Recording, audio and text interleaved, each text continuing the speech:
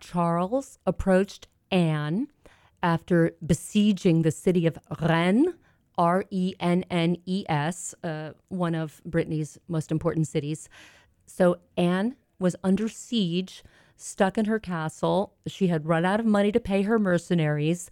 The people of Rennes were hungry. Some of them were starving, and she was in a desperate situation.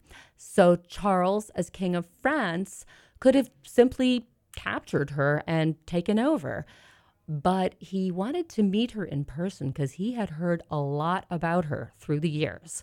His father, Louis XI, had always wanted to annex Brittany and had complained about her father and said a lot of stuff about them. So Charles was pretty fascinated.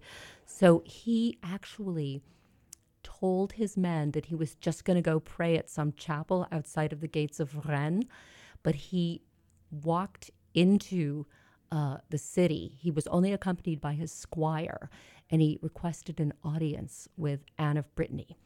And she was basically thinking, well, I hate this guy. He's the king of France, and he's responsible for my father having died of a broken heart. Threatened her legacy. Yes. And so she was just absolutely, well, who does this jerk think he is?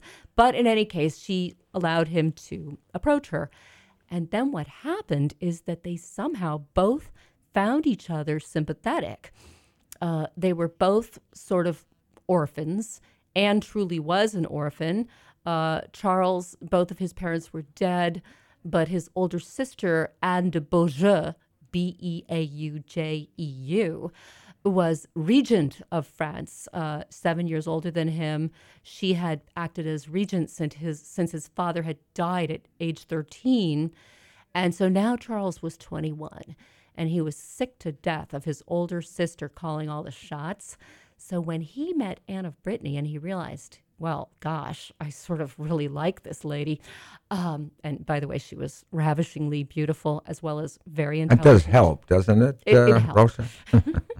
And she was very refined.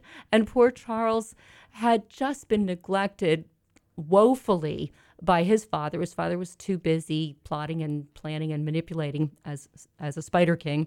And so Charles had been taught to read and write at age 12 and, barely could read, could barely sign his name, and had not had the sort of exposure to the arts and to culture that Anne had, being raised by her father in Nantes. So what happened, I think it was a little bit like an attraction of opposites, but Charles. I call it mutual interest. Oh, yeah, there was definitely mutual interest there. And Anne, at this point, she was a very stubborn person. She never wanted to admit that she was wrong, and she never liked to back down. But at this point, all of her counselors were telling her, listen, you've got to make a deal with this French king, and you basically have two choices. You're either going to be his prisoner, or you have a very big opportunity here to be his wife. And then you will not only be Duchess of Brittany, but you will be Queen of France. So how does that sound to you?